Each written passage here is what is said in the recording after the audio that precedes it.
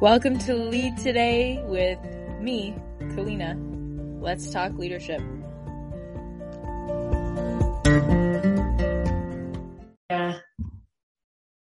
Get right to it then and make sure you make good use of the time. So thank you so much for being here and making the time. I know you do tons of interviews, so I appreciate you spending some time here with me today. And for anyone listening that hasn't heard of you, Dr. McCullough, would you just share a little bit about who you are, what you're up to, and why you're an expert in what you do? I'm a practicing internist and cardiologist. I'm also trained in epidemiology, and I practice in Dallas, Texas. I work both as a doctor in the office, occasionally for patients in the hospital, and then I do a tremendous amount of work as a clinical scholar. That means I'm involved in original research and publication. And since the onset of the crisis, I've been active in original research, in clinical practice, dealing with the infection in patients, and then now dealing with all the issues regarding the emergency use authorized products, both the medicinal products and the COVID-19 vaccines. So I've been busy. I have 56 peer-reviewed publications on the pandemic. First year of the crisis, I was a regular contributor by an invitation to the Hill in print format. Second year, and now into the third year, I'm a regular contributor. In fact, have a regular show, a radio show, America Out Loud Talk Radio, The McCullough Report. It converts into a podcast during the week. I'm a frequent contributor on Fox News, multiple shows, as well as Newsmax, OAN, ABC, almost all the major media platforms you can think of. And I guess if anything that's of interest, people your age, I'm the most frequently downloaded interview of all time for Joe Rogan, ahead of Elon Musk or anyone else you can think of. So we must have talked about something important on the Joe Rogan Experience.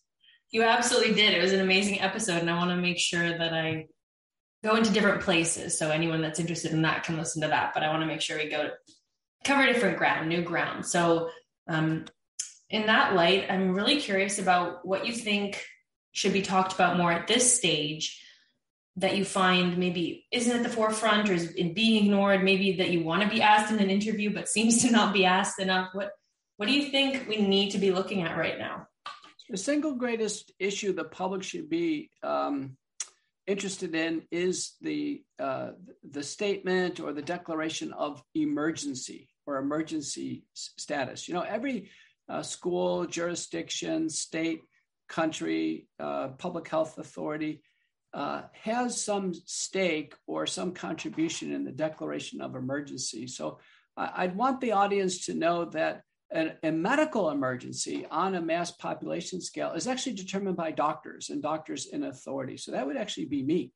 And when I testified in the US Senate in November of 2020, I told America I was worried that we could surpass our hospital capacity to handle patients with the acute infection. And, the break point for simultaneously hospitalized individuals by calculation through the Murray model out of the University of Washington was 129,000 people in the hospital at one time across American hospitals. And we crested in January of 2021 at about 125,000. We haven't been close to that since that time. We're currently at roughly 25,000 people in the hospital. And we know it's for various reasons. It's not all because of respiratory failure. Sometimes it's concurrent conditions testing positive, or it's out of panic. You know, there's a paper from the VA by Fillmore and colleagues suggesting that 45% of all admissions are really because people have panicked. The oxygen saturation is is over 94%. It doesn't dip low. There's no need for any emergency. And we've become far more confident in our outpatient treatment of the illness. It would be rare for me to ever face a patient who's getting sick enough for hospitalization. I have many patients right now who are ill, but the point I'm making is the emergency status was over with in January of 2021. So here we are in the summer of 2022, and at the federal level, I can tell you President Biden has renewed the emergency status. And when you look around, people are flying on airplanes, they're back at restaurants, everything's back to normal. We're handling cases as they come along. We have effective treatments. The emergency is gone. The emergency is long gone, the medical emergency. It doesn't mean there's zero cases, but the medical emergency is long gone. Everybody ought to be asking their schools, their jurisdictions, their employment, are we still under emergency measures? And if we are, why? Let's go ahead and drop them. Because when we drop the emergency measures, that means we drop mandates, we allow return to normalcy. That's what we all want. Yeah, absolutely. I think we do. And I'm really curious about your stance on individuals and then taking personal responsibility or accountability. What would you recommend? Because not everyone is a trained physician and has maybe the vocabulary or the experience. How do we go about this with, let's say, our own physicians when we're in the office and if we're asking questions? And then, because I think there are two sort of, right, there's a policy side of it, which is the political side, but then there's the medical side of, hey, if I go to my doctor and I want to ask questions. So I don't know if you want to speak on the political side, that can get hairy, but at least the physician side, if I'm going to my physician, if I have concerns or preventative ideas, or just want to advocate for myself outside of this particular topic, what do you have to say about that? That's a very perceptive question. It's probably one of the best questions I've heard on all the interviews I've been through. There's a bar on Greenville Avenue in Dallas, and I can walk to it from my house. And it says on the door, your health is your own responsibility. And that's the best. Health is not the responsibility of the CDC, the NIH, the FDA. It's not the responsibility of your employer or your school. They don't have responsibility for your health. And when they step in and claim to have responsibility, that's an overreach. Only you have responsibility for your health. You have your own health autonomy. So we can take certain issues. Let's take wearing a mask. There are 12 randomized trials of wearing a mask. None of them were successful in respiratory illnesses, 2 in COVID-19. Now, as doctors, dentists, nurses working at close range, we wear masks. We wear masks in the operating room. I'm a cardiologist. We wear it in the heart catheterization laboratory. It's largely to contain a big sneeze. Maybe there would be staphylococcal or streptococcal organisms in the droplets. We'd want to contain that in a big sneeze. I wouldn't want to sneeze on a patient working at close range. Neither would a hair salon operator or anyone in those types of positions. That's fine to wear masks for general sanitation, hygiene perspective. If an individual has received an organ transplant, is on immunosuppressives, has severe heart or lung disease, and really is at risk for pneumococcal pneumonia, mycoplasma pneumonia, influenza, what have you, they may choose to wear a mask. That's perfectly fine. So there's no problems with people wearing masks for their own personal choice. But there's a big problem when they're mandated for perfectly well people to wear them in order to go to school or work or travel. That is a huge problem because it infringes on one's personal rights, particularly when it's not supportable in any way from a science perspective. So that's a way to interpret masking. Yeah. And so I go to my doctor and I say, look, I'm really uncomfortable with this recommendation you've given me. What a certain even medication or treatment plan.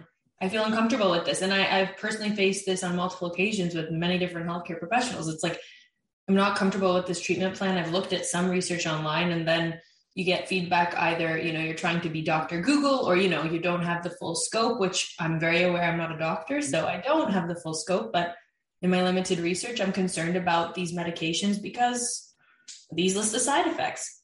Mm-hmm. Well, I think that's, I can tell you're very intelligent and medically sophisticated. Let's pick up on the issue of treatment of COVID-19. What are the issues there? Well, if you contract COVID-19 and you're high risk, that is over age 50, multiple medical problems, very elderly, have heart and lung disease, or if you're presenting with severe symptoms, you get it in the first few days, boy, you can't breathe. Those are high risk features. And you call your doctor, the first thing you need to know is your doctor has a duty to treat. And if they don't have the scope of practice to treat, they have a duty to refer. This is very important, duty to treat or duty to refer. It's similar to somebody going overboard in a boat and you're sitting and you have, the doctor has the life ring. The doctor does have a duty to throw that life ring out, even if there aren't guidelines to support this, or if all the clinical studies haven't been completed, or the evidence is inconclusive. There are plenty of drug treatment protocols for outpatients supported by medical societies, including the Association of American Physicians and Surgeons. One of the most popular ones is the McCullough protocol that I devised, and we tested and showed that it worked. But the doctor does have a duty to treat. Patients should never take no as an answer. In fact, there's emergency use authorized products that are safe and effective, including monoclonal antibodies, the Pfizer Paxlovid drug, even limited use of the molnupiravir drug, Merck. I don't want to see any more high-risk patients go untreated. They're the only ones who get hospitalized, by the way. The only hospitalizations going on is a result of the denial of treatment. So that's a few points on treatment. I think probably the most contentious issue that you could have in the doctor's office would be on COVID-19 vaccination. So, and something like that, so I'm in Canada, and we do have some differences in our system. But so even about something like vaccination, is it, to me, and again, this doesn't have to be vaccination. This can be any subject matter where I feel I'm not getting the level of care that I personally would advocate for myself. I will just go and get a second or third or fourth opinion. So, I mean, that's what I would do if I wasn't happy with the care. Is that okay? Is there something else? I mean, because that's the only thing I've found that works. Well, pressing for the duty to treat is very important. And then I think being armed with very solid public organizational stances. So let me give you an example. For vaccines, many have heard about side effects of the vaccines, which are acknowledged by Health Canada, by the US FDA, and they largely include heart damage, blood clots, and brain damage. I mean, these are horrible things for young people to sustain. And again, our governments say that they happen with the vaccines. So if a Canadian doctor approaches a patient and says, listen, you should really take one of these vaccines, a fair thing to say is to say, listen, I'm not comfortable with that. I'm not sure they're safe enough for me. Now, you're not declaring they're safe enough for everyone, but not safe enough for me. And what type of medical backup would you need? I would go to the World Council for Health now, World Council for Health. And on June 11th, 2022, that's just a few days ago, they issued a pharmacovigilance report, a careful summary of the safety of all the vaccines used worldwide. And they used the well-recognized safety systems.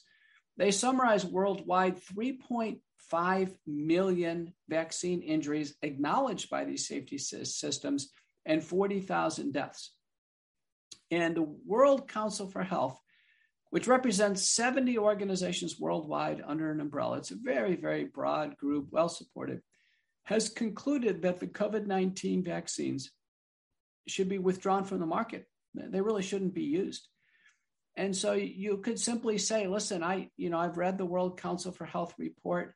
I'm concerned with that. And, I don't think any doctor is going to be able to overcome that report. It's conclusive. It's conclusive. And, you may want to ask, doctor, have you carefully read this report? If you haven't, here's the link or here's a copy.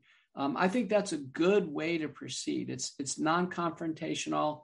It's evidence-based, it's fact-based, and you can move forward. There's one other contentious issue in COVID-19 I want the listeners to understand, and that is if you have a loved one in the hospital. Hospital care for COVID-19 has come under careful scrutiny for at least one important point, and that's the use of a drug called remdesivir. Remdesivir was the first American emergency use authorized drug to be put in use to treat COVID-19. The World Health Organization reviewed all the data, including the largest study they conducted with remdesivir. And in 2020, they held a consensus conference, and they had all the doctors who knew remdesivir well, all the clinical trials, ethicists, and others. And the World Health Organization concluded that remdesivir should not be used to treat COVID-19 patients because it resulted in more deaths, kidney damage, and liver injury. So should not be used. This is very important. And no government or hospital or health system has presented any evidence to the contrary. So if Canadian hospitals are using remdesivir on Canadians, they need to understand immediately to step in and stop that. It's very, very important. In the United States, there is what's called perverse incentives. Hospitals have been receiving financial bonuses if they use remdesivir, even in cases where it's against the patient's will or the family's will. There's been case reports of it being administered in delirious patients. So I think Canadians ought to know, stop that practice right now, deny it, decline it, and then enforce high quality treatment. There's a concept called medication reconciliation. Any drugs that are started to treat a condition as an outpatient should be continued as an inpatient. So in the McCullough protocol, that would be the use of monoclonal antibodies before patients come into the hospital. The use of virucidal nasal washes, so dilute povidone, iodine, or hydrogen peroxide, that should be continued in the hospital. The nutraceutical bundle, zinc, vitamin D, vitamin C, quercetin. The use of an antihistamine and acid called famotidine, that's actually prescription in Canada. It's over the counter in the United States. You should press for all of those. This is all in the published literature. It's in the protocols posted by the Association of American Physicians and Surgeons and the Truth for Health Foundation. And then beyond that, there's additional drugs that have been shown to be useful in the hospital and outside. Inhaled budesonide, oral or intravenous prednisone or prednisolone, oral aspirin, full dose, oral colchicine. And then in high-risk patients, the use of blood thinners, enoxaparin, widely available in Canada. There ought to be very intensive drug treatment in the sick inpatients. And the deaths that I'm seeing in my analysis of inpatients, they're all inadequately treated. So I think that Canadians listening to this ought to be thinking, is my loved one, are they adequately treated? And press for treatment. This is very important. Review the medications with the nurses and doctors and say, listen, I'm not comfortable. I know there are protocols out there that give even more intensive treatment. The rates of death are far too high in the hospital. Contemporary ICU mortality for a COVID patient in the Harvard Stop COVID program is still over 30%. That's astonishing. With the highest risk heart attack that I deal with, the mortality is 2%. So I can tell you, the hospital is too late for treatment. Patients are inadequately treated. And there's a lot your listeners from this podcast can do with the information given. Yeah, absolutely. I appreciate that. It was so thorough, and I'll make sure to write it out so that people can easily grab that as well. And I know that you've dedicated so much time to this over the past few years, but I am really curious. I know you're still working on it. You've got your book there. It's really, although you're saying the medical emergency is over, I don't believe the topic is over yet, but what else is on your radar at this point, if anything? I've been following the epidemic curves. So in Canada and in the United States, and I've been following this because in my family, we have Canadians, so my kids included. So we had the original wild type alpha outbreak that hit New York and Detroit, New Jersey. Then we had the alpha wave that came through 2020, and now the Delta wave through 2021. And then towards the end of 2021, we had a very tall Omicron outbreak, very tall. It was 5 to 10 times as big as all the other ones, but it was very narrow. And Omicron broke through natural immunity. It broke through vaccine immunity. And our CDC told us in December 10th, 2021 in the MMWR that 79% of all Omicron patients were fully vaccinated. So it was clear the vaccines failed against Omicron. Very strong signal there. And that first Omicron wave came down, and then we've had a secondary Omicron wave. And I just posted on my Twitter feed, P_McCullough MD, the hospitalization curve for Canada.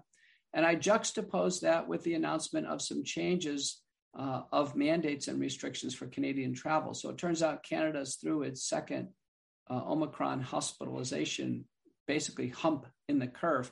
Doesn't mean there's zero cases, but they're manageable and people can obviously go about their business. So I've been following that carefully. Many have said now is a good time, since we have a little time to travel, to go ahead and read. And the book you mentioned is the title of it is Courage to Face COVID-19, Preventing Hospitalizations and Deaths While Battling the Biopharmaceutical Complex. It's a fast read. It's a fun read. It's 309 pages, about 45 quick chapters. I wrote it with true crime author John Leake. And John already has some bestsellers. He's a full-time author. He's a pro. It reads so well and fast. It's interesting. It's funny at times. And it really tells the story about how myself and other doctors in my circle stepped forward. We started treating COVID patients. And then we started to actually receive resistance for the first time, trying to help patients. We received resistance and active suppression of early treatment. And what we've concluded is that those who are suppressing treatment of Canadians and Americans were doing so in order to advance the vaccine agenda. That, in fact, there's a very strong vaccine syndicate of stakeholders that really are hell-bent on mass vaccinating the entire population. Yeah, I mean, there's some interesting stuff coming out of the Davos meetings, I think, around that. So it is a fascinating time, I think, in that regard. And you've done some phenomenal work. I just listened to you do an interview about this. It was with a potential senator, but I did want to touch upon monkeypox because I know it's this next sort of discussion. And do we need to sound the alarm? What's up? Well, we need a review of what we know about monkeypox. So in brief, monkeypox was discovered in 1958 in monkeys in the Congo Basin, first human case 1970. There's a wonderful review written by Dursky and colleagues published in MMWR, the CDC journal, in 2018. Dursky indicates that there are roughly 1,000 plus cases per year from 1970 forward. There was a U.S. outbreak in 2003, about 48 cases suspected and confirmed, no mortalities, very easily managed. Monkeypox is in the smallpox family, the orthopox viruses. It includes cowpox and camelpox, now monkeypox. It's a zoonosis. It's spread from animals to humans. It results in large blisters on the body, the arms and the legs, and also on the palms. That's a unique thing about monkeypox. It's largely spread by breaking the blisters and getting the liquid spread to someone else, or through saliva or urogenital secretion. So it can be spread with active sexual intercourse of somebody who's covered in these blisters. And it doesn't spread very fast or very far. There are occasional cases. There was a case in Dallas last year in August of 2021. It was published by Rao and colleagues in MMWR, the April 22nd edition in 2022. And Rao summarizes this man went to Atlanta and Dallas, had lots of contacts, ultimately was put in the hospital largely to try to reduce any potential spread. He's treated with TPOXX or tecovirimat, very effective drug. He does fine. They evaluate all the contacts in Atlanta and Dallas he came in contact with. He didn't spread it to anybody. So the bottom line is, we do fine with this. It doesn't spread. It's easily treated with an FDA-approved drug that's safe and effective. We have a situation where probably because of COVID-19, the whole world is kind of primed for another pandemic. We know that the Gates Foundation, the Wellcome Trust, and the World Economic Forum formed CEPI, the Center for Epidemic Evaluation and Preparedness Innovation. And CEPI, is well-funded. It's actually an organization that has business plans, that it issues a business plan for the next viral pandemic. And what we're saying is, listen, monkeypox is not the next viral pandemic. There's no need for a business plan and start to have injections of money coming from treasuries to deal with this. We've already seen a knee-jerk reaction from the U.S. federal government. They actually bought 13 million doses of the Jynneos vaccine. The Jynneos vaccine is a live attenuated vaccine for monkeypox and smallpox. And this is worrisome because the Jynneos vaccine has never been proven to stop a case of transmission. It's only approved based on the antibodies. And the Jynneos vaccine is associated with heart damage or myocarditis, just like the Vaccinia vaccine was when it was used for smallpox. There are published cases of heart damage with this new vaccine. So the U.S. has bought 13 million doses of it, and I can't imagine any of these doses are going to be used. I've heard some suggest we should do perimeter or rim vaccination in individuals who came in contact with monkeypox. I can tell you, if I come in contact with a case, I'll just follow myself carefully. And if I ever contracted it or any of my patients, I would just treat them with the medication. It's very simple. There's a case in Dallas right now, and the patient's being treated at home with tecovirimat. It's just a skin rash. It'll go away. It's easily treated with the medications. The other point is in publications by Simpson and Beer in 2019, the whole problem was reviewed. And fortunately, those who received the smallpox vaccine, which is pretty much everybody over age 50 in Canada and the United States, they already have protection against monkeypox.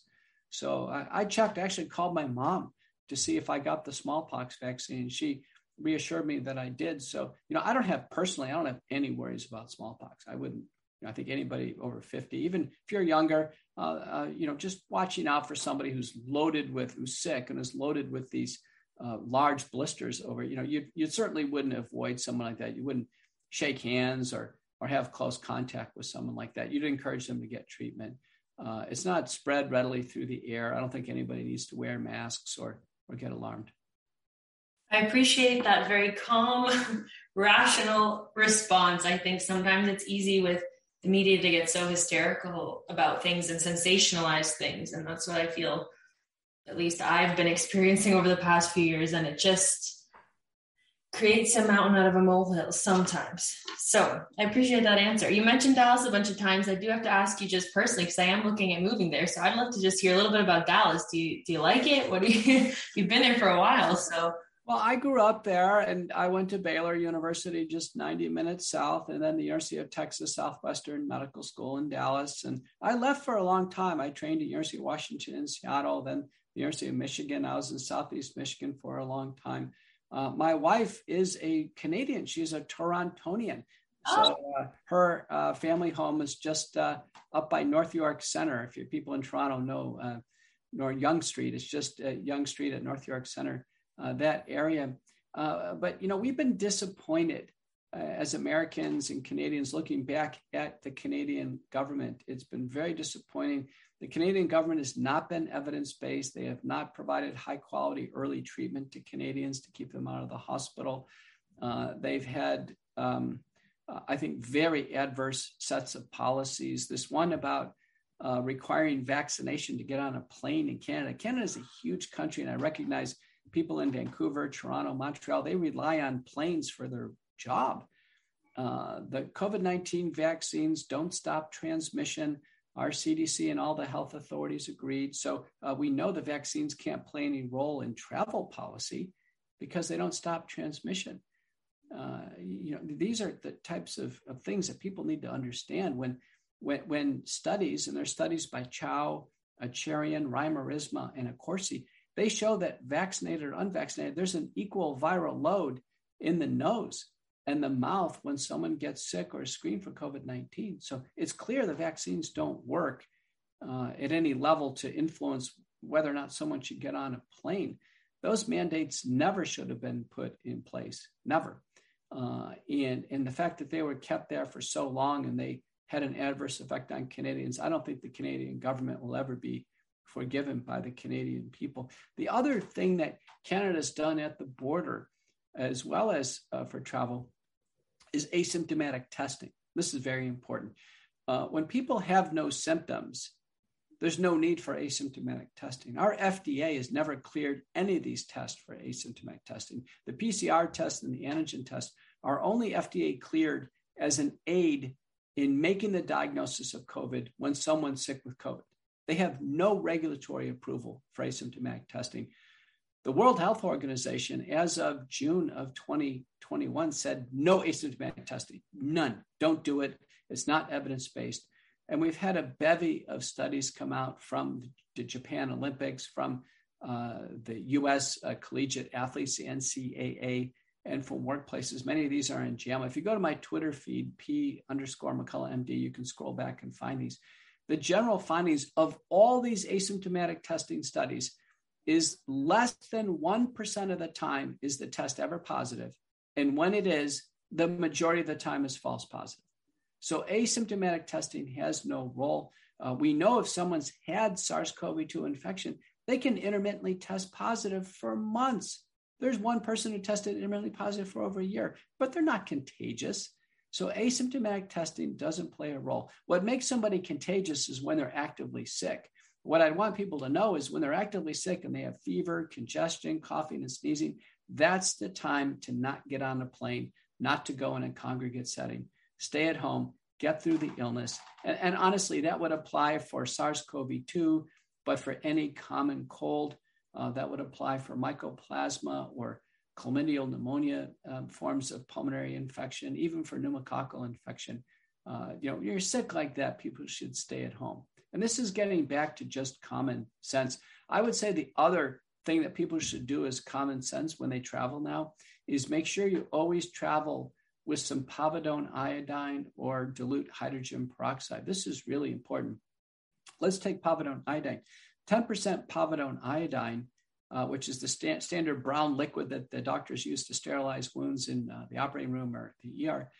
If you just take half a teaspoon of that, 1.5 ounces of water or a shot glass of water, and a pinch of salt, you can put that in a spray bottle and carry it with you. And you can use it twice a day for prevention. Just squirt some up in the nose, sniff it back and spit it out. Do it twice on both sides. Gargle with the rest. That's a thorough oral nasal wash. And it's been shown in 12 clinical studies to reduce the viral load in the nose if you actually acquire it out there on the road. And then in active treatment, we do it every 4 hours, and it reduces the duration of infectivity dramatically. About 80-90% reduction in PCR positivity within a couple of days. So you don't spread it to other people. That's really important. And then it reduces the need for oxygen or hospitalization dramatically. 12 clinical studies, 3 large randomized trials. Most important thing I've learned is oral nasal virucidal therapy. So dilute povidone iodine. You can buy that online for about $5. There are brands you can buy, but they're more expensive. One is called Cofix RX. A lot of people get Cofix RX only because it's a small travel bottle. It doesn't leak and it's already prepared and ready to go. And then if one can't tolerate iodine or can't get it, the standard household 3% hydrogen peroxide comes in a brown plastic bottle. You can use that. Just 3/4 of a teaspoon, again, 1.5 ounces or a shot glass of water. I know the Canadians are big drinkers. They know how big a shot glass is. And pinch of salt. And again, same thing, spray it up the nose, sniff it back. It's got to go all the way around, spit it out. That kills the virus up there. Do it twice on each side, gargle with the rest. That's a thorough nasal wash. If either one of the solutions stings, that means it's too strong. Make it more dilute. It doesn't take much to do that. Canadians have been obsessed with hand sanitizer. All over Canada, you see hand sanitizer. It's not a hand infection. The hand sanitizer doesn't do anything. The problem is the virus is up in the nose. You know that because they put the swab up the nose. So it's not a hand infection. And we don't even swab the hands. That should tell you hand sanitizer is useless. Your common sense should tell you the problem is in the nose. The virus is replicating in the nose for about 3 to 5 days, and we need to use virucidal nasal washes. Most important thing I've learned. Well, it sounds like there's a lot that we can do for prevention, and I know you talk about this a lot. What else because you mentioned people that are hospitalized have a bunch of different factors that bring them there, but for, let's say, the average person, or maybe someone that has one factor, or even someone with multiple factors that is looking to just boost their immune system. I know everyone, you hear vitamin C and you hear those basic vitamin D. Is there anything else that you think should be on our radar, just so that our immune system is stronger overall, not just for this, but just flu season, generally speaking? Yeah, no, I'm glad you brought that up. So the virucidal nasal washes work for flu, SARS-CoV-2, other infections. So that one is good. And if you don't want to make the home solutions, I mentioned Cofix RX. There's another one called Xlear, Xlear. That works, but that's done on a daily basis. And then lastly, colloidal silver. There's purchase products you can get. So everybody ought to have something. I travel with the povidone iodine, because when I'm traveling, if I feel like I'm coming down with something in a hotel room, I don't have all my usual things at home, right? And so I really need that, security blanket that I can do that and get myself out of having a cold of any type so I don't get sick on the road. Now, besides that, there's a lot of literature that's evolved in the last 2 years on nutraceuticals and supplements. So what we've learned is during acute illness, zinc, 50 milligrams of elemental zinc a day is evidence-based. vitamin C, but at a higher dose, 3,000 milligrams a day. A polyphenol substance called quercetin, 500 milligrams twice a day. And then in acute treatment in the United States for SARS-CoV-2, we actually use famotidine or Pepcid, but at a high dose, 80 milligrams a day. But the most preventive daily thing that one can do, and I'd want all Canadians and Americans to hear this, is vitamin D. Vitamin D appears to have a very special role in immunity and protection, certainly against SARS-CoV-2. Paper after paper, including randomized trials, and even a meta-analysis showing that achieving a serum level of vitamin D greater than 50 is associated with almost zero COVID-19 hospitalization or death. So we actually use vitamin D as a prevention. Most people need 5,000 international units a day of vitamin D3. You can buy this over the counter.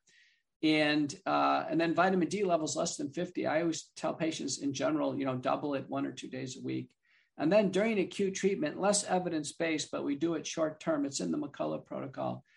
We actually boosted to 20,000 international units a day for 5 days. But vitamin D is a steroid hormone. It affects intracellular functions, and it has this exquisitely beneficial relationship with SARS-CoV-2. We also know that sunlight helps convert vitamin D. So getting 15 minutes of sun on the face and upper shoulders is advised. I know in Canada, it's hard to get. You have those battleship gray skies up there. Down here in Texas, it's sunny most of the time. We know, by the way, across the equatorial regions of the world, there's the lowest rates of COVID-19. The other thing is on my Twitter feed today was a survey that those who are unvaccinated actually have less severe cases of COVID than, believe it or not, the vaccinated.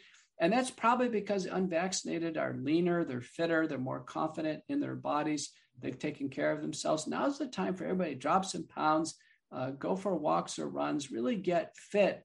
Because if you do get SARS-CoV-2 or the flu or any other illness, you're far more likely to survive it if the heart and lungs are strong. That should make common sense.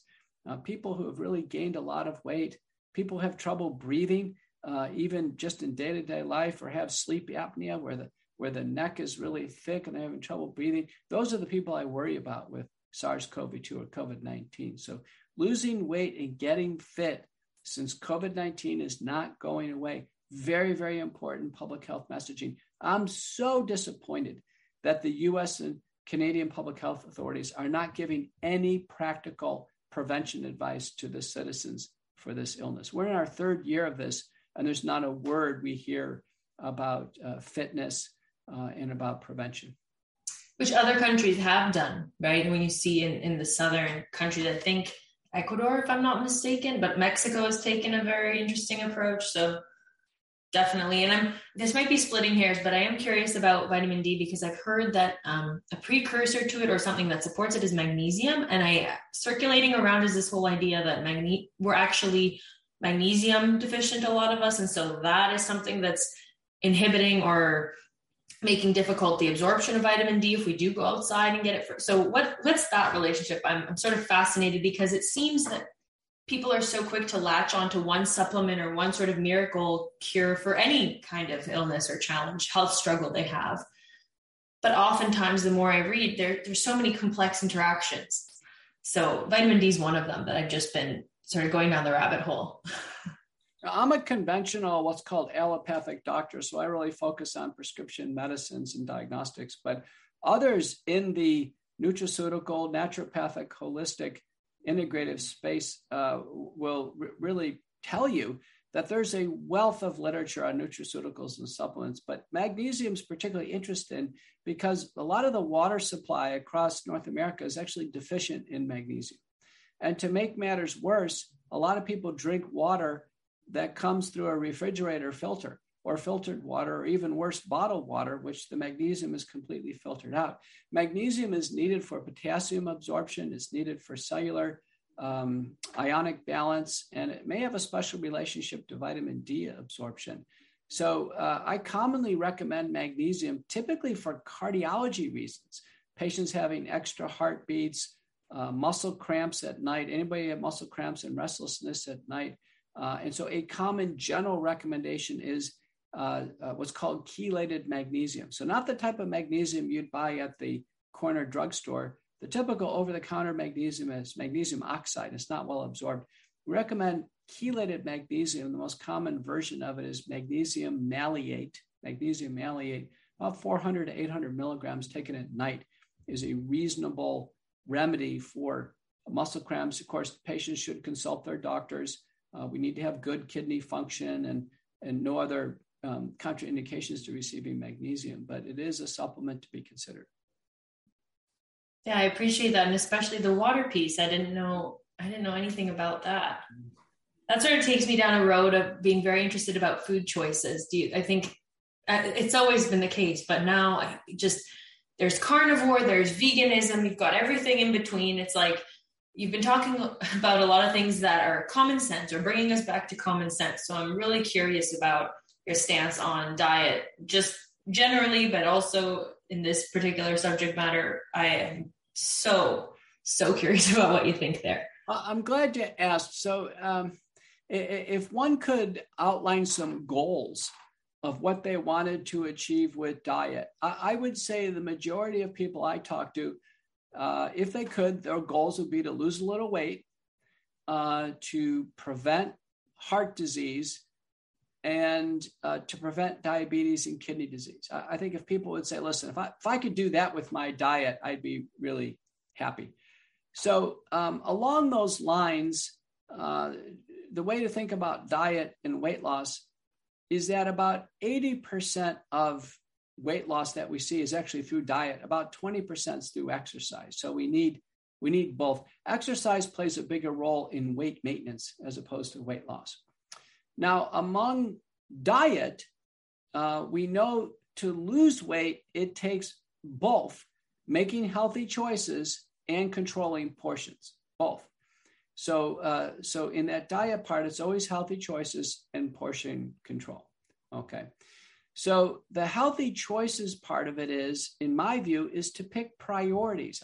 To me, the priorities would be high quality sources of protein. And it's in the following order: fish, beans, nuts, egg whites, non-fat dairy, and occasional lean meats. And then fresh fruits and vegetables, which are unlimited.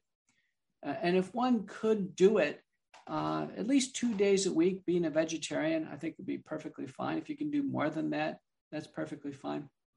The reason why proteins are ordered in that kind of inverse pyramid is the polypeptides in protein is the same, by the way. The polypeptides in salmon is the same that's in bacon. The difference is the package. Salmon or fish is packaged in essential unsaturated fat that's actually good for the body, whereas red meat is packaged in saturated fat, which directly causes blood vessel blockages and stimulates cholesterol production. So that would be high quality sources, fresh fruits and vegetables. The fresh fruits and vegetables are needed to provide bulk in the diet, to kind of move the food stream along, as well as to provide essential micronutrients and fiber. Now, there would be three things to eliminate. People say, okay, well, what do I get out of the diet? Well, it would be things that the body doesn't need that are directly fat promoting, directly cause diabetes, and directly cause heart disease. So that's pretty easy. And so they fall down to what's called the three S's. The three S's. The first S is sugars. We don't need any extra sugars. We get plenty of sugar. So people putting sugar in their drinks, drinking, regular pops, people eating sugary desserts. Sugar is pretty simple. Get it out of the diet. The second S is starches. This is the big one. For most people, 60% of their calories is starches. The human body does not need starch. Starch is just sugar molecules linked together. That's all it is. So that includes everything made with flour. Very important.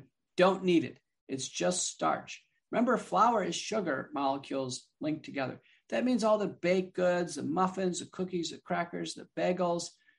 People know what starch is. And then starch also includes potatoes and rice. So if you get rid of starch, about 60% of the calories in the diet just goes away, which is absolutely wonderful. And then the last S is saturated fat. So if one could, they would achieve less than 10 grams of saturated fat intake per day. That means getting rid of fast foods, no burgers, no fries, no fried chicken. That means getting rid of heavy gooey cheese and cheesecake and regular ice cream. So if one could achieve the diet that I just described and have good portion control, that's usually the ticket. Conversely, if one is eating a good diet, chances are they're not obese. I've never seen somebody become obese because they ate too many Granny Smith apples. Never happened. So people always want to negotiate. Well, can I have this type of bread? Like they have to eat bread. I said, well, now how about having no bread? Oh, so I think diet is always, diet is a lifelong art form. And people who figure out diet in their life and they figure out their weight, wow, do they have it together? You see them walk into a room and everyone goes, that person has their life together. Yeah, absolutely. But I think as you were listing that 3 S's of what not to eat, it just sounded so like the standard American diet. I mean, every corner you have a fast food chain. It feels like gooey cheese on nachos or a cheeseburger. Like these things just have permeated the culture. And I think that's where people have challenges is you go out to dinner with friends or family and what's on the menu, what are the choices, right? So there's such a conscious piece of this to say, okay, we're not going to go to these particular restaurants. I think eating out is where it gets really tough. And then at the grocery store, all the middle aisles, that are all packaged goods. I think it's just what's put in front of us on a daily basis that makes those decisions really tough. Yeah, we have to make conscious choices. I'd say the other thing about portion control is that eating ought to be hunger directed. We should never show up to a meal not hungry. We shouldn't be eating just because it's dinner time or lunchtime. And the human body doesn't need 3 meals a day. And so everybody can judge themselves. If they have a breakfast and they're kind of cruising through the day, there's no reason to eat lunch. It's fine just to have a cup of water and work your way and then come home for dinner and be hungry as you approach dinner. I think that's perfectly fine. Everybody ought to slow down. Don't try to eat so fast. Slow down, socialize, talk for a while. Make sure you really allow that food to satisfy you. People who wolf down their meals tend to eat too much. I think if couples, if you're going out, go ahead and split the entree. You save a lot of money. Most of the time when you split an entree, you're satisfied anyway. It's like, wow, if we would have ordered our own meals, we would have been overstuffed. There's no reason to order big meals and then take things home in a take-home bag. Just save money, order a single entree, agree on what you want to order, enjoy it, and that's a good way to keep those portions down. Trying to go 2 days a week vegetarian is really hard for some people. I meet some, big West Texas ranchers. They're used to eating barbecue and steak every day. I said, listen, give it a break a few days and go vegetarian. That'll lighten up and take a lot off the stress on the body. The last thing I bring up is 2 additional things that really work to raise blood pressure and raise weight in the body, and that's alcohol and salt. What we know about alcohol in kind of a global assessment, even though a little bit of alcohol each day may raise the HDL cholesterol, on average, alcohol in total is actually bad for the body. It promotes dementia, macular degeneration in scientific studies, atrial fibrillation in cardiac studies, liver disease, cancer in the nose and the mouth and the stomach. I mean, everything about alcohol in total is bad for the body. And of course, it leads to terrible things like car crashes and behavioral problems, addiction. So if one could, they would actually stop drinking altogether. A lot of people have a seizure. A lot of these Canadians, I know Canadians are big hockey fans and, they love to drink that Canadian beer. But I can tell you there's a great book to read. It's called The 28-Day Alcohol Challenge. And if people can go 28 days without drinking, it's amazing that sleep is restored. People feel better. They're more rested. They lose weight. The average person loses 15 pounds when they stop drinking alcohol. It's really amazing because the calories in alcohol can only be stored as fat. So you can never use them to burn. That's the problem with alcohol. The other thing people ought to consider is laying off the salt and salty foods, because salt makes the body pick up water weight, always makes somebody heavier because they retain fluid, and then it works to raise blood pressure. There's no doubt about it. So simply not adding salt on your meal and staying away from salty foods is really important. You go out to a fancy restaurant, tell them to lay off the salt, because many times the salad and the entree is just so salty you can barely get through it. So that would be it. We've gotten a lot of dietary advice. I thought this was going to be on pandemic response, but I think these are important. We're going to have to close it out. I have time for about one more question. All right. I think, you know what, you talked a little bit about slowing down while eating. I would just say, I always love to touch upon the mental health component. So everybody's talking mindfulness, everybody's talking stress, sleep, right? So what do we need to be doing there? What's your estimation on really, how do we slow down? Because I think that that's so critical to stress management. Well, people say, how do I relieve stress? And the literature there is pretty clear. Far and away, the best stress reliever is exercise, predominantly aerobic exercise. So everybody can get in some aerobic exercise. Go outside, jogging, walking, bicycling, get that heart rate up, break a sweat. You've got to get to the point where you're sweating. That's wonderful. Then pop in the pool or go for a swim, take a shower. Aerobic exercise is the best stress reliever at all. It improves so many aspects about life, improves cardiovascular conditioning, reduces cardiovascular risks, makes it more likely that one can survive something terrible like a heart attack or a pneumonia. It helps maintain weight loss, improves sexual function. I mean, there's so many good things about aerobic exercise. In general, we advise aerobic exercise combined with strength. And the best is interval. If you could go run a few miles and then really run hard for about 1,000 meters, boy, that's the best. And then jog it on home. That would be a great recipe. That leads to the best sleep. Some people ask about sleep supplements. We tend not to recommend sleeping pills or sleep supplements, but I have found one that's very useful. I do have them advertised on my podcast, America Out Loud Talk Radio, McCullough Report. And it's called Healthy Cell.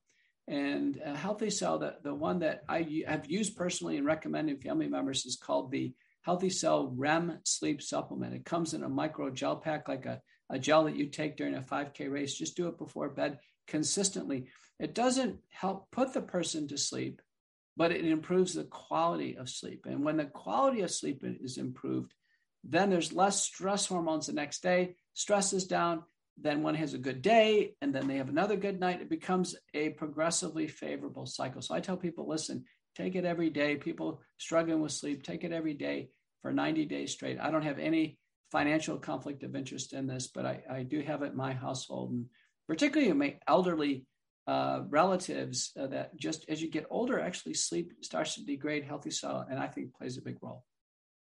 Wonderful. So much advice to take home today and just change our daily lives. I really appreciate your time, Dr. McCullough. Again, thank you so much for being here. Thank you. Thank you.